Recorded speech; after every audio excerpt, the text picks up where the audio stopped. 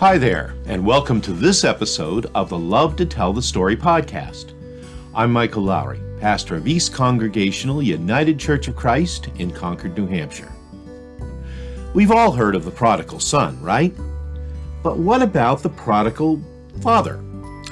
Continuing our current sermon series looking at Jesus' parable of the prodigal son from a certain point of view, here's the message entitled, The Mercy Run.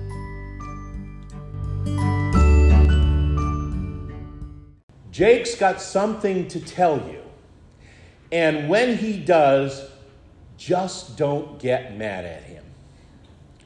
Now, there's something no father ever wants to hear. Story goes like this. We were up to camp one summer years ago now. Our oldest son, Jake, he was around 10 or 11 years old at the time, and like a lot of kids that age, he had been assigned some summer reading to be done before school started up again in September. And like a lot of parents of kids that age, given that it was now August and he really hadn't gotten the reading done, we were having to push Jake to get it done. So with that in mind, we had asked him, told him really, that he needed to spend 1 hour a day doing his summer reading. And one afternoon, as a way of keeping him on task and so that he didn't have to sit there reading any longer than necessary, I gave him my wristwatch so that he could tell when the hour was up. That all sounded good to him and to me. But as I left him, being the trusting and yet cautious and overly skeptical parent of a 10-year-old, of course, I said this to my son. Just be careful with it now. I don't want you losing my watch. Well, guess what happened? That's right. No sooner than Jake had perched himself atop one of the big rocks that stand along the hillside of our lake to start his hour of reading, the watch, which was way too big for him anyway, slipped off his wrist and fell through one of the crevices of the rock, falling completely out of sight and totally way out of reach. As I understand it, Jake and his mother spent the better part of an hour trying to retrieve the watch by any means possible, but alas, it was gone forever. And that's why, since I'd been out somewhere when all this was going on, about another hour passed, got home, and I was met in the driveway of the camp by my lovely wife and the mother of my children, who warned me, don't you get mad at our son. Okay. Though I have to confess, that was all she told me, and I was immediately filled with curiosity as to exactly what it was I wasn't supposed to get mad at him for. And moreover, how was I supposed to respond to this as of yet undisclosed transgression? What the punishment might actually need to be, and how's he ever going to learn if I'm at least not firm with him a little bit about this? Oh, good grief, how bad is this anyway? So here comes Jake. We have this long set of cement stairs going up the hill, and he's walking up those stairs to meet me. His face is to the ground. He's barely looking up. But when he finally does look up at me, I can see that his eyes are all red. They're puffy from having been crying, apparently a lot. And after a long silence that seemed like forever, Jake finally says, Dad, kind of lost your watch. I'm sorry. Now, at this point, his eyes still brimming with tears, Jake's explaining what happened, all the while watching me and waiting on my reaction because, you know, you've been there when you were a kid, maybe even now. You figure at this point, your very life is about to come to an end. But I looked at my son, and he looked at me, and any inclination I might have had at that moment to say to him, what did I tell you, young man? Or, you are grounded for life, mister. Or, well, that's the last time I trust you with anything of mine. All of that dissolved away with the realization that this accident had really upset my son, the son who I loved. And he was obviously very sorry for what happened. And you know what? After all, it was just a watch. No reason for either of us to get all that upset. Now, even all these years later, I don't remember exactly what I said in that moment. But I do remember that I gave Jake a hug and a kiss. And in one of those rare moments of grace when I actually said the right thing, I said something to the effect of, that's all right. It's okay. Don't worry about it. I love you. And as I was hugging him, got to tell you, I remember this very clearly. I literally felt the burden of guilt and fear and uncertainty go out from him. And that happened because immediately everything was all right again. Just a small moment in the life of a family. The kind of thing that happens between parents and their children all the time through the course of their relationship. But love and forgiveness prevailed as it always should. But I'll be honest with you. The memory of something as small and as simple as the lost watch incident always gets me to thinking about how big the transgression has to be before love and forgiveness doesn't prevail. Truth be told, we all know of times and situations when the conflict at hand isn't so easily resolved. So what happens then when the sin becomes so great, the sinner so hopeless, that the restoration of the relationship just isn't possible anymore? And if such a thing such a fracture can happen in a family or between two people or between two groups, two nations, I wonder if that kind of thing can happen between us and God. If the definition of sin, we talked about this last week, if the definition of sin is that which separates us from the God, is it possible that the sin can separate us forever? Seems to me that this is one of the underlying questions that runs all through Jesus' parable of the prodigal son, particularly when we approach that story from a certain point of view, that of the father who had two sons. One of whom we talked about last week, the younger son, so-called prodigal son, had sinned greatly against his father. Because remember, and we talked about this last week too, the fact that the younger son had come to his father and demanded his share of the family inheritance, it was much more than essentially asking for an advance on the share of the property, or advance on his allowance, if you will. It was an affront. It was an affront to the father, to the family business, and to the family name. This act of the younger son was essentially an act of wishing his father dead. So the prodigal, you see, had created a conflict that essentially, and in all practicality, tore his family apart, and there really didn't seem like there was any hope of restoration at all. Son took his money. He said, "So long, Dad," and he took off to live in, as they say, reckless living.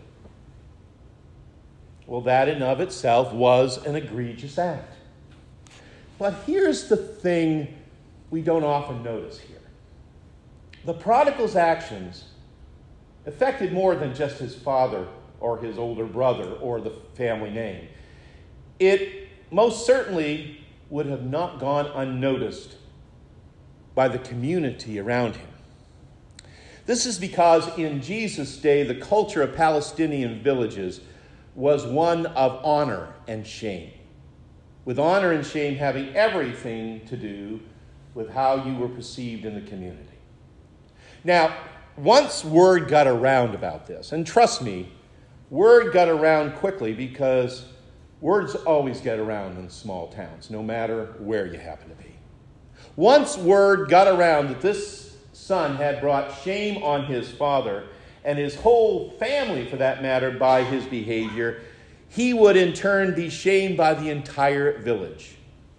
In fact, and I really didn't know this until I started digging deep into this custom, It was a custom that if this prodigal ever dared to show his face back in town again, he could expect that the townspeople would immediately conduct a ceremony called a gesesa ceremony, in which the townspeople would gather around this young man. They would humiliate him with their anger and their resentment at his actions. They would break jars filled with burnt corn and nuts at his feet so that the smell would be overwhelming. And they would declare that he was to be completely cut off from the life of the village. So suffice us to say here that there would be consequences for the prodigal's actions that went way beyond the very real possibility of his ending up one of his father's servants. He could be shunned by the whole town, which is what makes it all the more interesting, and may I say miraculous, that while he was still far off, his father saw him and was filled with compassion. And he ran and put his arms around him and kissed him. Or if I might combine how a couple of other translations have described this moment, his heart pounding, he ran out, he enfolded him in an embrace, and he kissed him. Well, no matter how you translate it, how you word it, what we have here in this brief centerpiece of the prodigal son story is one of the most beautifully vivid and wonderfully inappropriate scenes in all of Holy Scripture. And when I say inappropriate, by that I mean there was really a whole lot wrong with what the father was doing. To begin with, as the late theologian Kenneth Bailey, one of the premier experts on Middle Eastern culture, as he pointed out, in the Mediterranean, old men do not run. They just don't run. Because it's not only shameful when you run, because your ankles are going to be exposed, it also indicates a lack of dignity, a lack of control. Old men in the Mediterranean do not run to meet or welcome anyone, and especially they don't run to meet their children. So think about that for a minute. Can you imagine it? Here's this old man. He drops whatever he's doing. He runs across the field like he's some little kid or something. He is stumbling right through the crops. Maybe he's even running across the town square. And he's holding up his robe the whole time as he's running. His legs are exposed right up to the thighs. He does what I have to do every Sunday when I go up these stairs so I don't trip over myself. And it's all because he's caught a glimpse. Just a glimpse, mind you, far off in the distance of his son. This child of his who he's had to assume was lost and gone forever, maybe even dead, but who was there and was on his way home. Now, some biblical scholars suggest that the father's impulsive run across the field may well have had something to do with his desire to shield his son from the judgment of the townspeople. That's an interesting thought. And in other words, he's figuring, I'll get to him before they do. That might be true. But you know what? Ultimately, I suspect what Jesus was trying to convey here in the part of this story is just how much love and compassion and mercy this father had for his son. For you see, if the definition of prodigal, and this comes from the Oxford Dictionary, if the definition of prodigal is to spend one's resources freely and recklessly or to be wastefully extravagant, then what we have here, from a certain point of view, remember, is the story of the prodigal father. That's right, the prodigal father. In the words of Methodist pastor and author, the Reverend Grace Matthew, prodigal means too much. It means extravagant, overflowing, unconstrained, like a mother who forgets all the cultural codes and overjoyed falls on a returning son's neck, embracing him and kissing him. Prodigal is the reckless dishing out of heaped helpings of mercy, dishing out extravagant portions of love. So friends, what we have here in this parable of Jesus is a story of a father's joyous and loving mercy run across the field of conflict and separation. And which answers the question I posed earlier. Is there a time or a situation or a conflict so hopeless that the restoration of the relationship just isn't possible anymore? Well, the good news is the answer is not if God has anything to do with it. Did you notice in that story that Kay shared with us earlier that the returning son had barely gotten the words of his well-rehearsed confession and apology out of his mouth? He didn't even have a chance to get to the part about being his father's hired hand before his father is interrupting and calling for a celebration. Quick! The father calls out to his servants, bring the best robe we have, put it on him, put a ring on his finger, put shoes on his feet. All of which, by the way, were symbols of reinstatement to sonship in a well-to-do house in biblical times. Go get the fatted calf and butcher it, the father shouts. Let's have a feast and celebrate because my son was dead and he's alive again. He was lost and now he's been found. So let's have a party. It's an incredible, if kind of unexpected response from his father. His father who had every reason in the world to turn his back on a son who had sinned against him and who had rejected him. Or at the very least, from our way of thinking, you would have expected at least some level of justice to go down, some sort of consequence, maybe in the form of the younger son having to face a punishment of some sort. But that's not the case here, you see.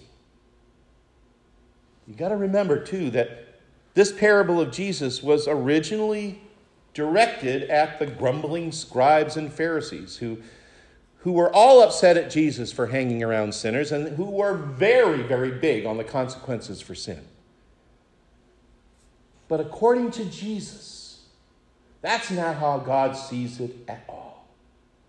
In fact, as he'd already said in the parable of the lost sheep and of the lost coin, there will be more joy in heaven over one sinner who repents than over 99 righteous persons who need no repentance.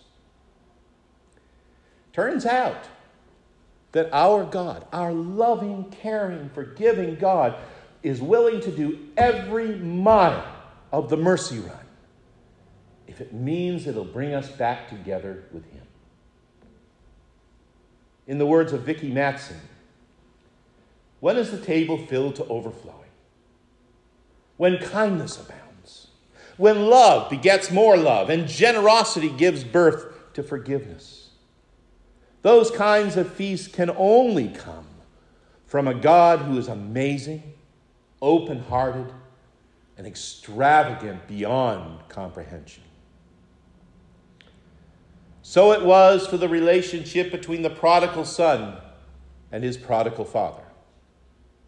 And so it is for you and for me and this God of grace who loves us so completely, so recklessly, so relentlessly, that he will stop at nothing to welcome us home and enfold us in his embrace.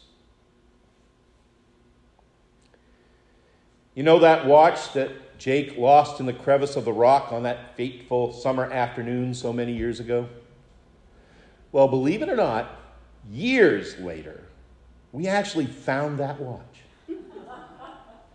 Apparently, like I said, we have rocks all the way along our property there. And the movement of summer waves, water rising and falling, winter ice dislodged the watch from where it had fallen. And that particular spring, we found it lying there on the edge of the lake. And the best part, the watch still worked. As Timex used to say, it took a licking, but kept on ticking.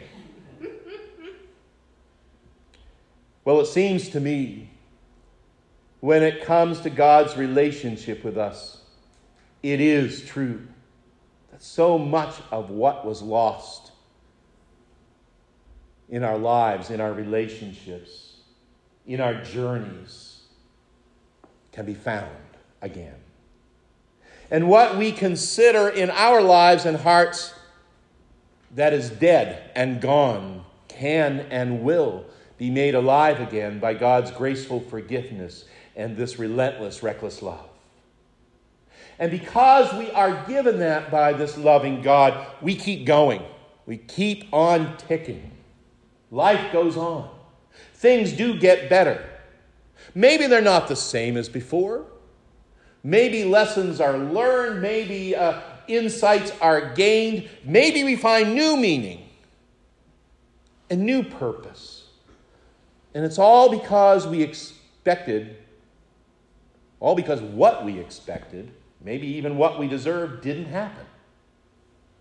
But instead, we found a place in the heavenly celebration of redemption and divine love. It is truly amazing grace, and more than enough reason to make life a grand celebration.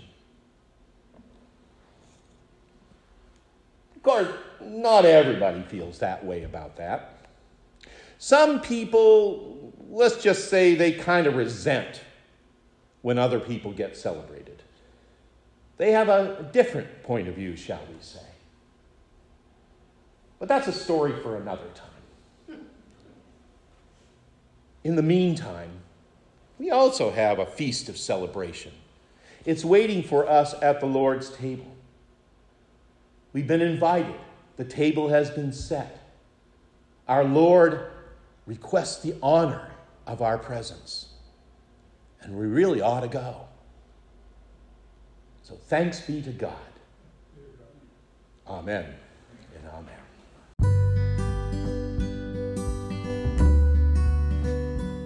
And that's the message entitled The Mercy Run, part of our current sermon series that we're calling From a Certain Point of View, all about the story of the prodigal son.